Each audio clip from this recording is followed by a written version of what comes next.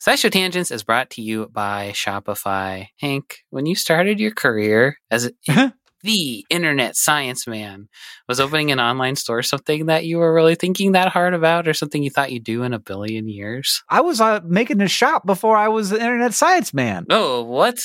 That was the first thing I did. I was that first. Wow, I got to learn my Hank history. How did that go for you? Good. Here's what I'll tell you. Like the part where we start selling a thing and you get to see the number go up is so exciting. And when it's just like you by yourself, you got to be careful. But luckily, Shopify has all kinds of little tools to help you with that, to help you with increasing conversions, to help you with managing orders, with customer support, with all of the stuff. Because it's I don't know. It feels like the industry standard. And so there are all kinds of plugins that you can use to make your Shopify work for you in particular. That's right. Shopify is a global commerce platform that helps you sell at every stage of your business, from vlogging in your parents' basement to treading the boards of Carnegie Hall. Now, it was my basement. It was my basement of my own home that I was renting the downstairs of. If you say so. From your first sale to your 1 millionth, Shopify is here to help you grow.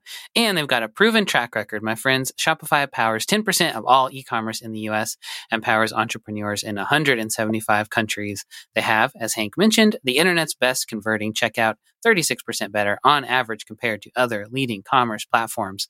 And they have award-winning customer service, because businesses that grow with Shopify. You can sign up for a $1 per month trial period at shopify.com/tangents, all lowercase tangents. Go to shopify.com/tangents now to grow your business, no matter what stage you're in. Shopify.com/TANGENTS, all lowercase.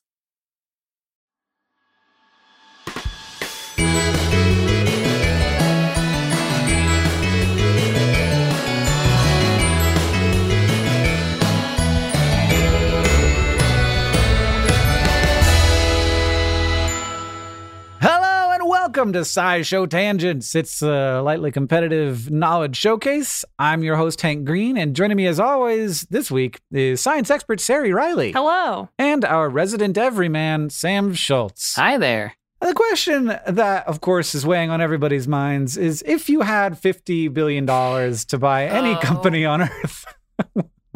Don't talk about it. All right. Here's the actual question I want to ask you. Yeah. If you had to buy any company, the name of which I would recognize and that the people at home would recognize, so like a company that's a household name, what company, you were forced to buy it and you had the resources to buy it, which company would you be like, that's mine now, y'all? I know what I would do, because I fantasize about it all the time. So when I was a kid, cable TV was cool. And that like at night, like weird stuff would come on, and they were just doing weird stuff all the time on cable TV.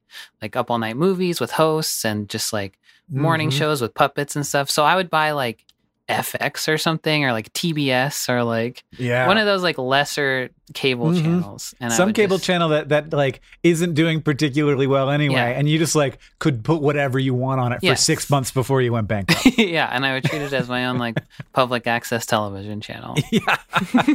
Just get the weirdest. Sam, that's not a terrible idea. I really like the idea of a Netflix or a cable station that is really just the weirdest stuff. Like that's what's binding it all together. It's what's missing in the world these days. Is like just that very like specific weird voice. Everything has to be so marketable now. Not for me, man. You want Dr. Demento on TV. Exactly. Yes. All right, I love that answer. Sari, have you had thoughts? I was trying to think of something like funny or clever. But I think Costco. I like the idea of being the guy to offer a $1.50 hot dog to other people for the rest of my life and just be known for that. Be like... You could just get a hot dog stand. That didn't even occur to me. I thought the Costco food court... Is it just the hot dog part that you like? I like the Costco food court. I think that's a great part of Costco. The rest of the business, fine. It seems like a lot of work. Seems like a lot of logistics. But running an affordable food court for people. That seems I nice. think about that sometimes where it's like I just want people to have easy food, and because it can be quite hard, especially to get good food. And I don't think a hot dog is necessarily sort of the pinnacle of the health food. But no, okay, this is my idea. This is what I'm doing. I'm going to buy any fast food restaurant chain, anyone that has a lot of locations, and they also have to have equipment for cooking food. Okay. And then I convert it into, I'm like, no, you don't get hamburgers anymore. Instead, you get pre-made meals that are refrigerated, and you just like come by, and there's only one thing a day. You get whatever we made that day, and you come by and you pay $3 for it. And you don't know what it is, or you can look at the phone. You whatever. should know what it is. You can, yeah, it'll say on the board. It'll be like lasagna a la Hank on it, and then you'll know that it's like, oh, I like that lasagna. That is Hank's favorite lasagna. Will everything be a la Hank? It's called, the restaurant's now called, I'm going to buy McDonald's and I'm going to turn it into a la Hank.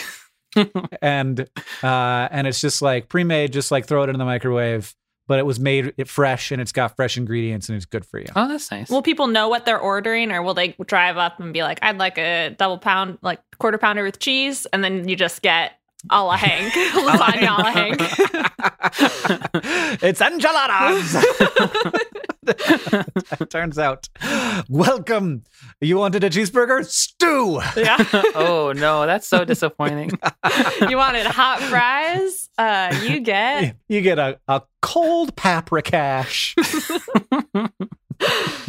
None of us wanted to run the company as it existed. We all wanted to take the thing, radical changes, and just do the thing that's interesting to us. Yeah. Yeah. Wanted to get rid of about 99% of her company. In fact. I mean, I would keep it around. I'd just give it to someone else. I'd be the eccentric Yeah. I'm not rich good at person. this, but I am going to be good at hot dogs. Yeah.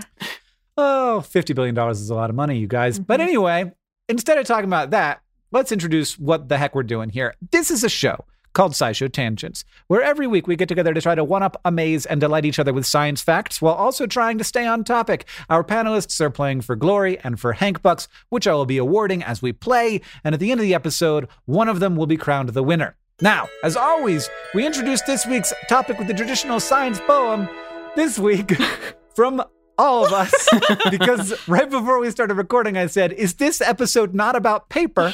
And you said no. And I said, well, I have a great poem about paper. And so we had no poem until 8 minutes ago. And then we all went offline and we wrote our own tangents poems. Who goes first? I think you got to go first. Oh, well, mine's so bad. I took the longest and I don't think it's good. Okay, here it is. These little things always are squirming, but people think that they're vermin. But I say, hey, they're really great. Those worms, they're just worming. That was it. It took me 3 minutes. It took you twice as long as me and Sari took to write our poems. Okay, I'll go next because I'm excited for whatever Sari has cooked. Okay. Oh, I don't sick mind. Okay. It's time to learn about the worm. In the ground they squirm. They're squishy, not firm. Though they're nasty, don't spurn those slimy, lovable worms. Good. Kind of similar to your poem, actually. Yeah, I think we may hear squirm a third time. It's possible. Oh, I didn't put squirm in mine. Oh, wow. I was not using rhyme zones, so my rhymes were severely limited. There once was a little long lad who wiggled around and looked sad. He ate lots of junk, then pooped it out of his trunk to feed tomatoes for your dad. Wow, nice. We both did good. limericks. Yeah. I have 2 more stanzas if you want them. They get worse as we go. Are you serious? Wow. You had 90 seconds? Yeah, okay, keep going. Yeah. There once was a tube in a vent, all hot and slimy, the gent. He has no backbone, but he does have a home in the deep sea. There they went. That was so good. Okay, one more. Okay. There once was a wiggly worm, not a twig or some yarn or a sperm. They are soft and wet and sometimes a threat, but they'll be around for the long term. Oh my God. Do you want to hear again what it took me 3 minutes to write while Sari did that in 90 seconds? These things are always are squirming. Some people think that they're vermin, but I say, hey, they're really great. Those worms are just wormin. That's what I did in 3 minutes. But I say, hey. Yeah, well, that part really throws me. Oh, Lord. Well, the topic for the week is worms. Sari, what is a worm? I know the answer to this question. Oh, no such thing. There is no such thing. It existed a long time ago when we were still figuring out animals. Then Carl Linnaeus in 1758 said, I'm going to come up with a class. I'm going to call it vermes. And I'm going to describe it as any invertebrate that's not an arthropod. So not a scorpion, like the plated outsides or whatnot. And he's like, anything kind of squishy and small, that's a worm. Could it have legs back then? It's destitute of ears, nose, head, eyes, and legs. Okay. That feels like it's from a science poem there. Yeah. But it turns out that this body plan is common and useful and has been converged upon many times. Mm-hmm. Yes. And so now we know that there are any number, a large number of phyla that are various different worms. There are like annelids or nematodes or platyhelminthes that all have the same body plan of long, flexible, either round or flat, kind of squishy, no obvious appendages. If they are, they're really small. And they eat a bunch of junk. Usually they're part of the decomposing part of the ecosystem. Mm-hmm. Yeah, I like to think of them as just an intestine with a mouth. And if you have one in your intestine, then it's just an intestine within your intestine. And it does happen, doesn't it? That happens too. But worm is just a slang word at this point. Is that accurate? Mm-hmm. Yeah, there are lots of things that are called worms, and it is not a taxonomic group. Okay. Yes, it's more of a catch-all term. And it's even used to describe species that don't fall anywhere taxonomically as worms. So like Sicilians, the legless lizards, are sometimes called worms because people looked at them and were like, oh, you're long and squiggly. That's a big worm. That's a big old like worm, a worm. isn't it? Yeah. And etymologically, worm was also kind of a nickname. Just started from the root wer, W-E-R, which means to turn or bend. And that informed so much of our language, from like awry to vertebra to wrinkle to wrist. Just all kinds of words stem from this to turn or bend. Then worm as a word, W-U-R-M or W-Y-R-M, was interchangeably used for pests, like any sort of thing, starting from insects to wiggly worms, but also to like a small snake or like a reptile you didn't like. And that's how worm became used for big snakes, aka dragons. And so it just like kept snowballing from there. And then at some point, I really, really tried to look into the etymology of dragon, because when we did our dragon episode, I wasn't doing this segment, but it seems like it comes from the verb draco, which meant to glance. And so like the word dragon came from piercing eyes and like a glare that a creature would give to you, like a malevolent spirit or something. And worm described like the annoying pest or like the things that you didn't want to be around. And then for a period of time, they were both used kind of interchangeably, like people called fictional dragons worms or dragons. But then as the words were used more and more, then people were like, well, we've got to have a difference between them. And so worm became small things and dragon became the mythological beast that we think of as dragon, and the rest is history. We just decided at some point, like, I feel like we made the right call. I feel like worm. I'm like, that's a worm, that's a dragon. Like put the thing and the word, and if I've never seen either of those words or either of those things, I'd be like, zoop zoop. I know which one's which. That brings us to the quiz portion of the show.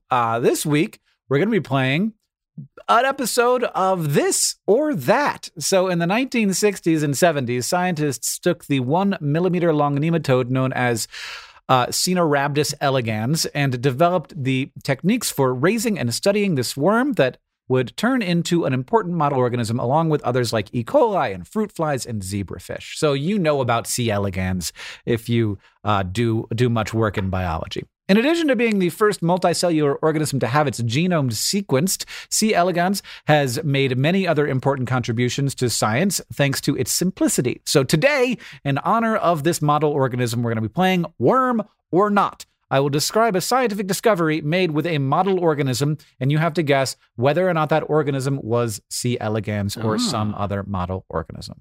Does this make sense to you? Yes. Yes. Would you like to play the game? Yeah, sure.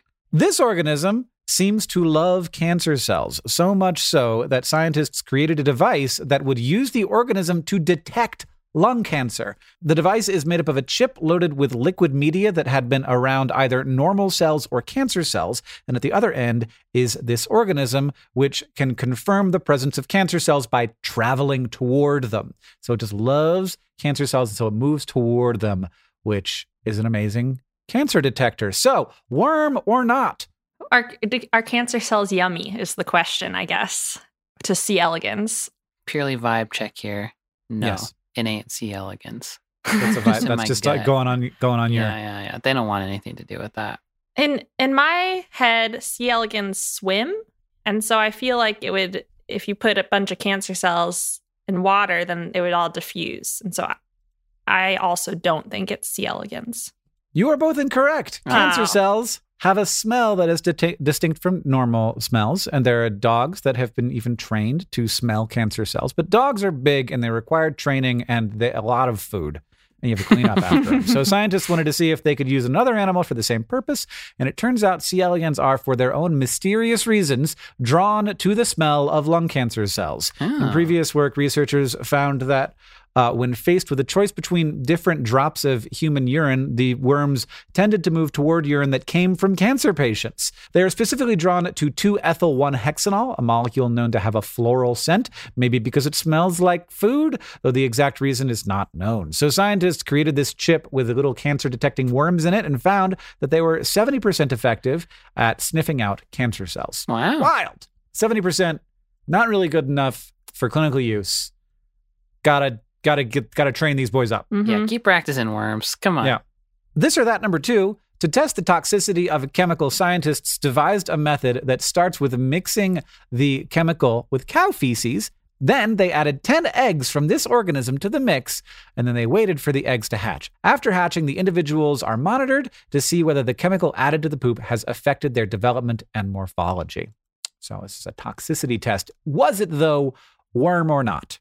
I'm going to say worm because the last one was about pee, so why not throw them in poop too? I'm going to say not worm. I was probably misunderstanding somehow, but it seems like these guys are in poop all the time, so it'd just be like, who cares? Well, they added a toxin to the poop, so they want to see, this is how they figure out if the We're not worried about it.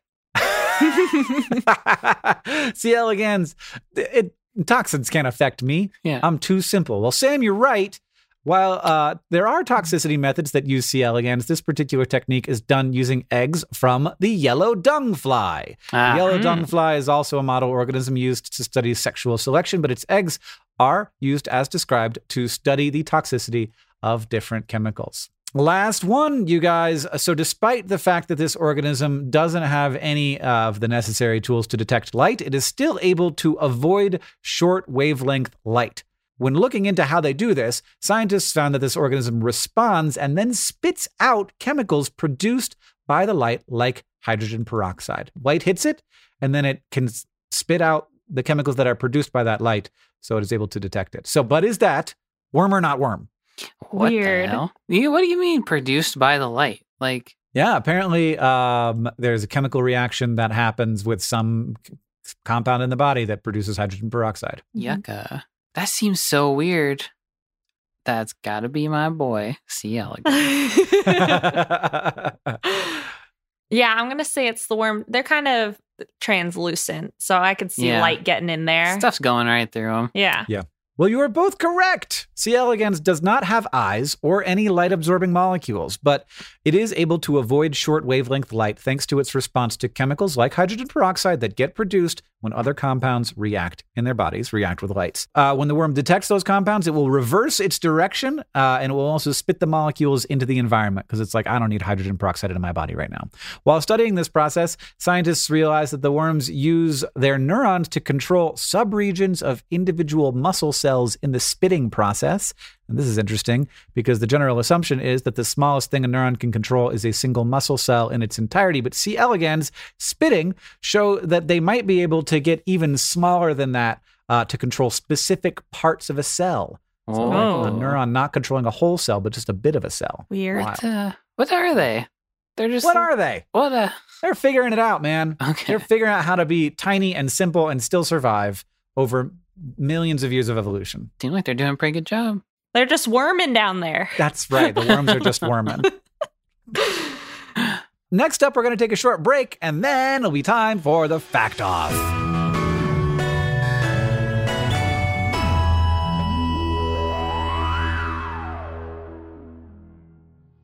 SciShow Tangents is brought to you by Rocket Money. If I asked you how many subscription services you had, you think you could name them all? And before you just start naming streaming apps, remember that basically everything has a subscription these days. Video games, dating apps, food delivery apps. It's a subscription service world. We're just living in it. And with all of these subscriptions, it can feel like money is just flying out of your account, and that, frankly, sucks. But Rocket Money can help. Rocket Money is a personal finance app that finds and cancels your unwanted subscriptions, monitors your spending, and helps lower your bills. Rocket Money can help you negotiate to lower some bills for you by up to 20%. Rocket Money has over 5 million users and has helped save its members an average of $720 a year, with over 500 million in total canceled subscriptions. Escape from the planet of the subscription services and stop wasting money on things you don't use. Cancel unwanted subscriptions by going to rocketmoney.com/tangents. That's rocketmoney.com/tangents. rocketmoney.com/tangents. SciShow Tangents is brought to you by Manukora honey. Merriam-Webster defines honey as a sweet, viscid material elaborated out of nectar of flowers in the honey sac of various bees. And that's all good and fine, but old Merriam and Webster used some words that I don't know and didn't really hit the mark when it comes to talking about Manukora honey. First off, Manukora isn't just sweet and viscid. It's got a rich, complex taste and a creamy, melt-in-your-mouth texture that you won't find in your average, everyday grocery store honey. And nectar of flowers doesn't cut it when you're talking about the nectar of the Manuka tea tree in New Zealand, the only nectar these bees feed on in the production of Manukora honey. In conclusion, Manukora ain't just your average boring dictionary defined honey. It's special honey. I know this firsthand. They sent us a jar, a squeeze bottle, and some honey sticks, and we've been sharing them around the office of their MGO 850 Plus, their best-selling honey. It's not the same. It's not what you're thinking of when you think of honey. Look, have you ever think to yourself, if like a company made grapes for the first time, we'd go nuts? I feel like honey is this way, where I'm like, if anybody like made this up, we'd be going out of our minds. But this is like if honey happened again. Did you like the honey, Sari? So I moved into a new place where there's no insulation in the walls. And so I've been drinking a lot of tea. And sometimes that tea needs a little bit of honey. And I initially poured in this honey thinking it was going to be grocery store honey. And then I was like, that's different. And now it's a little breakfast treat. It's a great breakfast treat because it's a little like it's for toast. I could put like this on my butter toast and I'm like, ooh, I'm having an experience. So Merriam-Webster also defines ultimate as the best or most extreme of its kind. Now that one fits Manukora to a T. Indulge in the best or most extreme, sweet, viscid material elaborated out of nectar of flowers in the honey sac of various bees from Manukora. If you head to manukora.com/tangents, you can get $25 off their starter kit, which comes with the MG 850 Plus Manuka honey, a free travel pack of honey sticks, a free wooden spoon, and also a free guidebook. That's manukora.com/tangents to get $25 off your starter kit.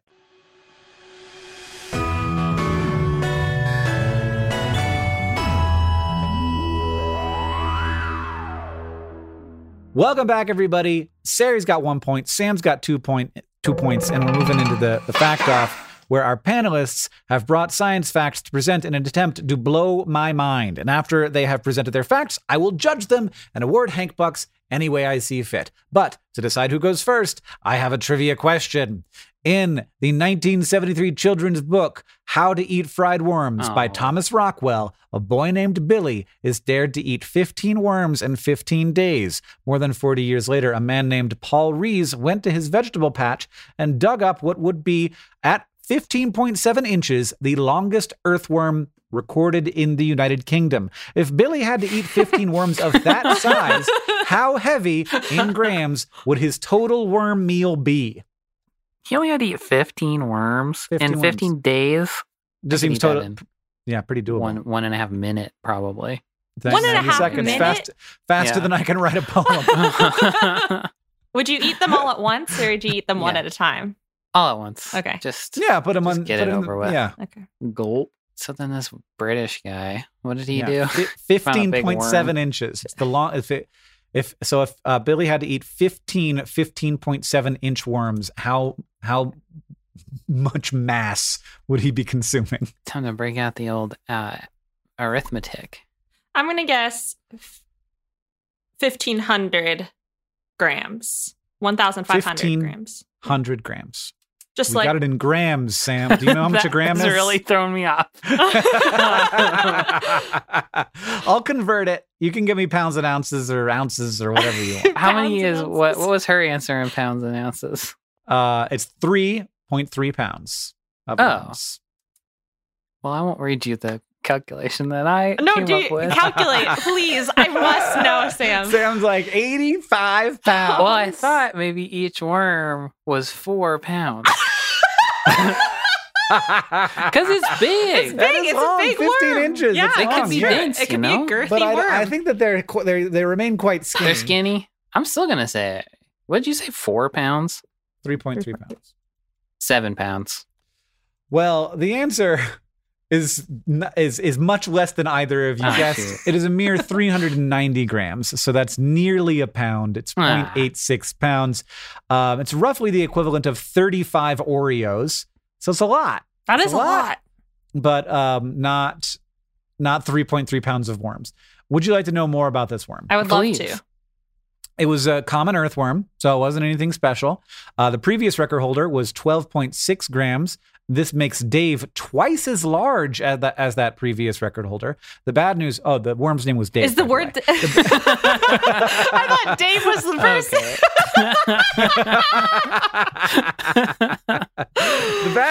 The bad news is that Dave did not survive being the largest earthworm, as he was humanely, with anesthesia, killed and preserved in the Natural History Museum. Poor Dave. Poor Dave. Poor R.I.P. Dave.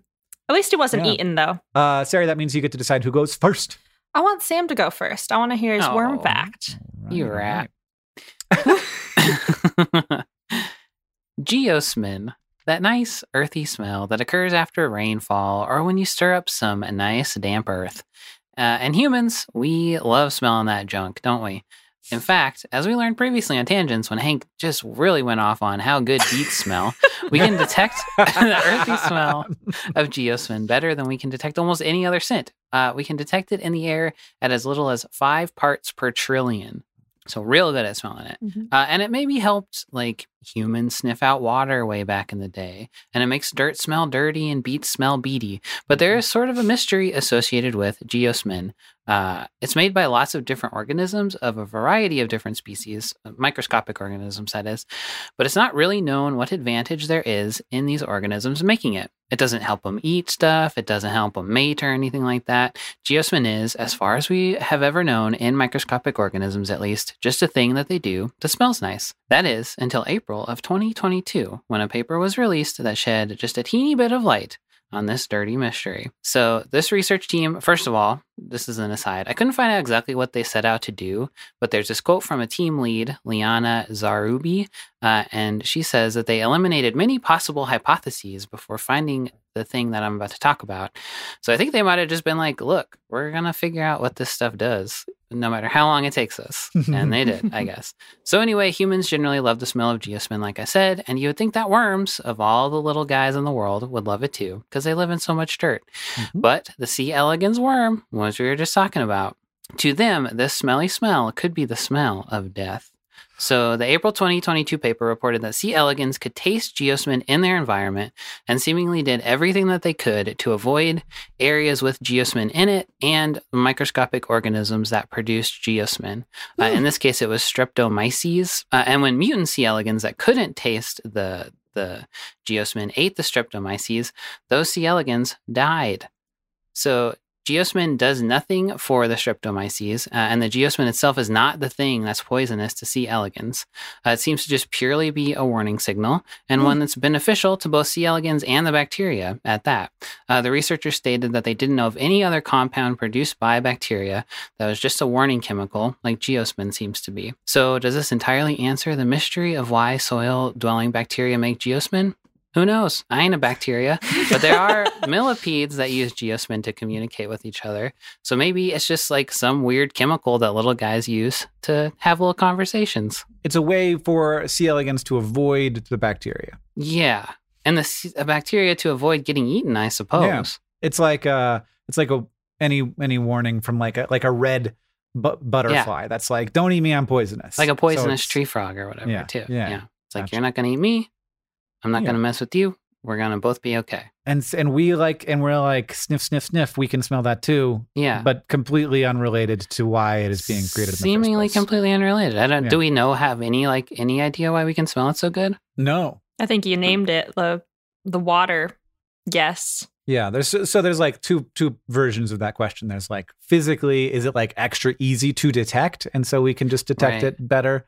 Or did we evolve to be able to detect it really effectively and because maybe it helped us get closer to water? Which to me, that seems like a big question mark and not one that we know the answer to. Because I feel like, I don't know, it's certainly important to find water, but I feel like mostly we know where to find water because we live nearby where our ancestors lived and they know where the water is. But right. Like it wouldn't come in handy for very long because we pretty much have it wired in where the water was, right? Yeah. Be like, yeah, it's there. We know where it is. But I don't know. You weren't around back then. I wasn't. I was not in charge of the evolution of humans.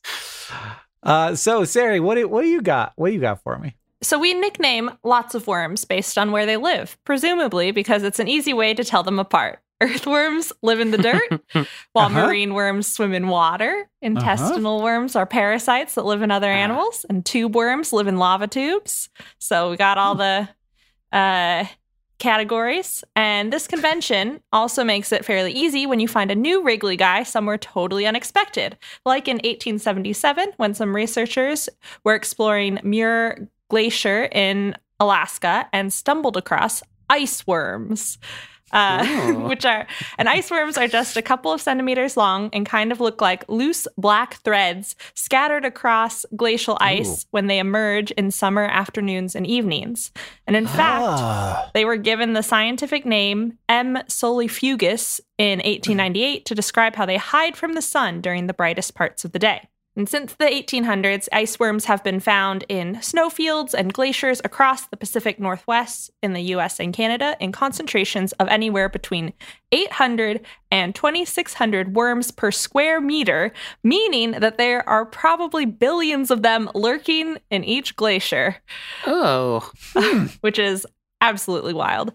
There's not nothing there. And to make this icy lifestyle possible, they have lots of weird adaptations. They have really high concentrations of melanin in all their tissues to protect from the sun's UV rays, but no eyes or other photoreceptors that we know of. They use tiny bristles to hook onto and squeeze in between ice crystals, which we don't fully understand because ice is pretty closely packed together, but that might be why they emerge in summer because it's kind of meltier. And they have a very narrow range of temperatures where they can survive, somewhere in between -5 to +5 degrees Celsius. Wow. And this works for them because glacial ice usually stays a consistent 0 degrees Celsius year round, thanks to the reflective surface in the summer and the chemistry of water and insulating snow in winter. And thanks to a combination of some antifreeze proteins and cells packed full of the energy molecule ATP, ice worms are actually most active at 0 degrees and get sluggish as they stray in either direction. At -5 degrees Celsius, they start to freeze and die. And at 5 degrees Celsius, which is around 41 degrees Fahrenheit, Too damn hot. yeah, their membranes start to liquefy, and so those worms melt along with the water ice. And as far as we can tell, ice worms are an important part of the circle of life in these fairly barren glacial areas. They eat things like snow algae or pollen grains. Oh, and of course. Snow algae. Yeah, you know. There's enough snow algae to support 800 worms per square meter. you know, all the watermelon snow that you just don't see. I Oh, guess. And they are eaten by small birds that are flying through.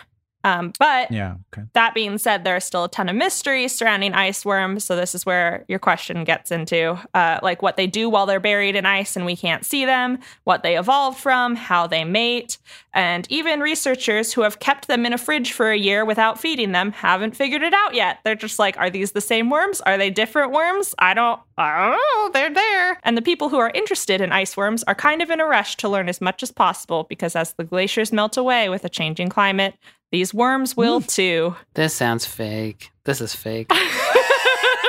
Hey! I made sure this one wasn't a hoax. This one wasn't added to Wikipedia 10 years ago. I'm glad to know a bit about ice worms. Now I know not to pick one up because I will heat it up and it will melt. Yeah, No. Immediate, You're like a big fire giant to him. Yeah. Immediate worm death just at the tip of all of my fingers. You asked one of the things that they don't know the answer to is what they're related to. I think so. So I feel like that's not that hard to figure out. we know their species and we know, I guess, how they got to where they're going. We think they were carried by bird feet. Their species name is Mesenchytraeus solifugus. They're annelids. They're at annelids. least. Yes, we know Okay. we've scientifically classified them, but like how they got there and why they just live in this range of temperatures. So I could have phrased that better, but how they evolved. Do they like come up to the surface for some reason? That's what we don't really know. They just do. Yeah, they hang out at the surface at the end of summer days. But other times they're just like down there between the ice crystals. Yeah, so the researchers who observe them know that you have to go during certain times of the year and certain times of the day if you want to see them. And sometimes you see a couple, but then if you go during the right time, then you see like hundreds and thousands of them just wriggling around. Oh. Whoa. It's your time to study them. And then they disappear again. And you're like, well, goodbye, worms. There's still so much of the earth for us to understand. Mm-hmm. All right. So is it this amazing chemical that we can smell and that may end up being a way for bacteria to warn off worms? And that's the whole reason it ever existed in the first place. Or is it cool little ice worms? Sam's already ahead. And I think I'm going to go with Sam's fact. Oh, wow. Oh. I feel like that has been a pretty big mystery. And I feel like more of the mystery was solved, where Sari's more like, here's a mystery. I'm like, but I want to know more Come about back in a few years when you figure it out, Sarah. Yeah, exactly. You got to fund some research. Okay. Ooh, that would be a That's fun end game scenario for tangents. We all have to get really rich and just start like. With my Buying $50 billion, laboratories. I'll fund Yeah. ice worm research. Here's what my scientists figured out this week. What did your scientists figure out this week? Oh, how quaint. Oh, thank you for doing all of the work while we talk about it. Okay. I thought I would really get you. You thought you had me? I thought I do love had the you. ice worms. This man loves Geosmin. That's what you gotta know about Hank. Well, that means it's time to Ask the Science Couch, where we ask listener questions to our couch of finely honed scientific minds. Oasis on Discord at Blazek and several other listeners asked, it's assumed that worms are good for soil and plants, but I've heard that earthworms are invasive and can harm ecosystems in some parts of North America. What's the real story here? It's both of those things. Mhm. So, like, worms are definitely good for your garden, I feel like, making softer, good aerated, poopy soil. That's not true. I don't know what to believe. Sari, is that true? Or should we Or is everything up for grabs? Do I need to go out there and eat all the worms? Get them out of there. So yes, it is true. Both things are true. Worms are decomposers, and they help. So aerated soil is good both to get gases down there and for water trickling down. Mm-hmm. And the castings that they poop out are good concentrated nutrients that don't leach out of the soil like fertilizer. They stick around and provide nutrients like nitrogen or phosphorus or potassium and the other stuff that plants need to incorporate to grow big and strong. So worms in gardens are good. Many plants thrive in ecosystems with worms, terrestrial worms in the ground, or marine worms in the water. Like they're a good food source. They're part of the cycle. That keeps everything growing good. But the most recent glacial period in North America was the Wisconsin glacial episode. And if you look it up, it covered a lot of Canada and the upper Midwest of the United States and a lot of the Northeast, so like New England, and some of like Idaho, Montana, Washington. It stopped kind of like the Ohio and Mississippi rivers. So in the places that were covered by Wisconsin glaciation, where the ice sheet expanded out and then retreated, earthworms died out. Oh. There wasn't enough plant growth and nutrients. There wasn't enough like moistness. There wasn't enough food. So earthworms around 75,000 to 11,000 years ago died out in that part of North America. And that thus came the problem with invasive earthworms. So without earthworms there, the forests, particularly the deciduous hardwoods in upper North America, got used to growing without an abundance of decomposers. And they got used to layers and layers of leaves and different nutrients layering up. And through adaptive evolution, like through the chance and plants surviving, they started having root systems that took advantage of nutrients closer to the surface, these nutrients that pile up over time rather than being incorporated deeper, unaerated soil, like more compacted soil, and even things like seeds just drifting to the surface and kind of getting buried in the leaf litter, and other animals that like camouflage in the leaf litter and whatnot. And so there have been several rounds of invasive earthworms, and they just change the nutrient composition. It's not necessarily like a black and white good or evil, but Right. It's increasing the availability of some nutrients that the plants aren't used to having at shallow depths, and eroding this organic material, this like thick layer that is used to building up. They're eating seeds that are normally just scattered across the top of the forest and pooping them out deeper so the plants can't grow. Like it's changing the types of plants that can grow. And so a lot of these old growth forests are getting stressed out with invasive earthworms because it's just changing how nutrients are being cycled around and what are available to these plants that have evolved over thousands and thousands of years. All of a sudden, they're like, whoa, this is different than what I'm used to. And it's not in an intentional way like agriculture where humans are like studying the plants and what they need and then adding bits and pieces. It's just like worms are here doing their worm thing and the plants are suddenly having to adapt. Here's how I'm feeling a little bit. Correct me if I'm being awful. Yeah. We're not going to fix this problem. Doesn't seem like it. Yeah. Seems like the worms are there and it's hard. Yeah, You can't be like we're not going to like dig out all the worms and be like, we're going to make a worm-free land. It sounds like they're stressing out these forests. It doesn't sound like they're like destroying the forests. It sounds a little bit like somebody kind of wants to write an article about how earthworms are bad because that's counterintuitive. Like earthworms are bad for the environment. You're like, I kind of want to click on that because that's not sort of what I've heard. And like, yes, but there's nothing you can do about it. And also they are good for your garden. And also, it seems a little bit like earthworms, it did exist in various places in North America. They just hadn't like recolonized that area yet. Yeah, and I think the problem is they were introduced by humans on a time scale that is so short in the grand scheme of evolutionary time that it's a shock to the system. Yeah.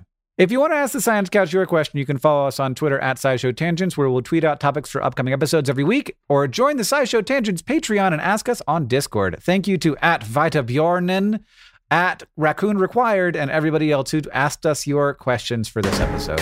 If you like this show and you want to help us out, super easy to do that. First, you can go to patreon.com/SciShowTangents to become a patron and get access to things like our newsletters and our bonus episodes. Second, you can leave us a review wherever you listen. That's helpful, and it helps us know what you like about the show. And finally, if you want to show your love for SciShow Tangents, just tell people about us. Thanks for joining us. I've been Hank Green. I've been Sari Riley. And I've been Sam Schultz. SciShow Tangents is created by all of us and produced by Sam Schultz, who edits a lot of these episodes along with Seth Glicksman. Our story editor is Alex Billow. Our social media organizer is Paula Garcia Prieto. Our editorial assistants are Deboki Chakravarti and Emma Douster. Our sound design is by Joseph Tuna Medish. Our executive producers are Caitlin Hoffmeister and me, Hank Green, and we couldn't make any of this without our patrons on Patreon. Thank you, and remember, the mind is not a vessel to be filled, but a fire to be lighted.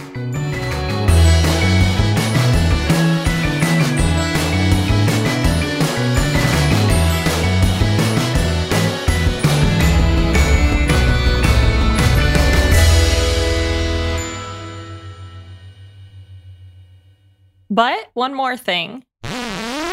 In 1972, in York, England, we unearthed a fossilized human poop that's about 19.5 centimeters or 8 inches long, making it the biggest human coprolite found so far. It's quite a turd. Yeah, it dates back to around 800 CE, so it most likely came from a Viking's butt.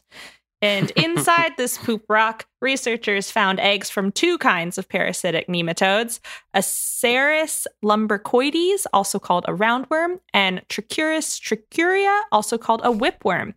And these worms live in human intestines and cause problems like stomach aches and diarrhea. So who knows what factors led to this Viking getting constipated enough to poop out a huge solid log instead of diarrhea mush. But we can be thankful it happened so that we could learn that our ancestors had parasitic worms. He was on vacation. That's what it was.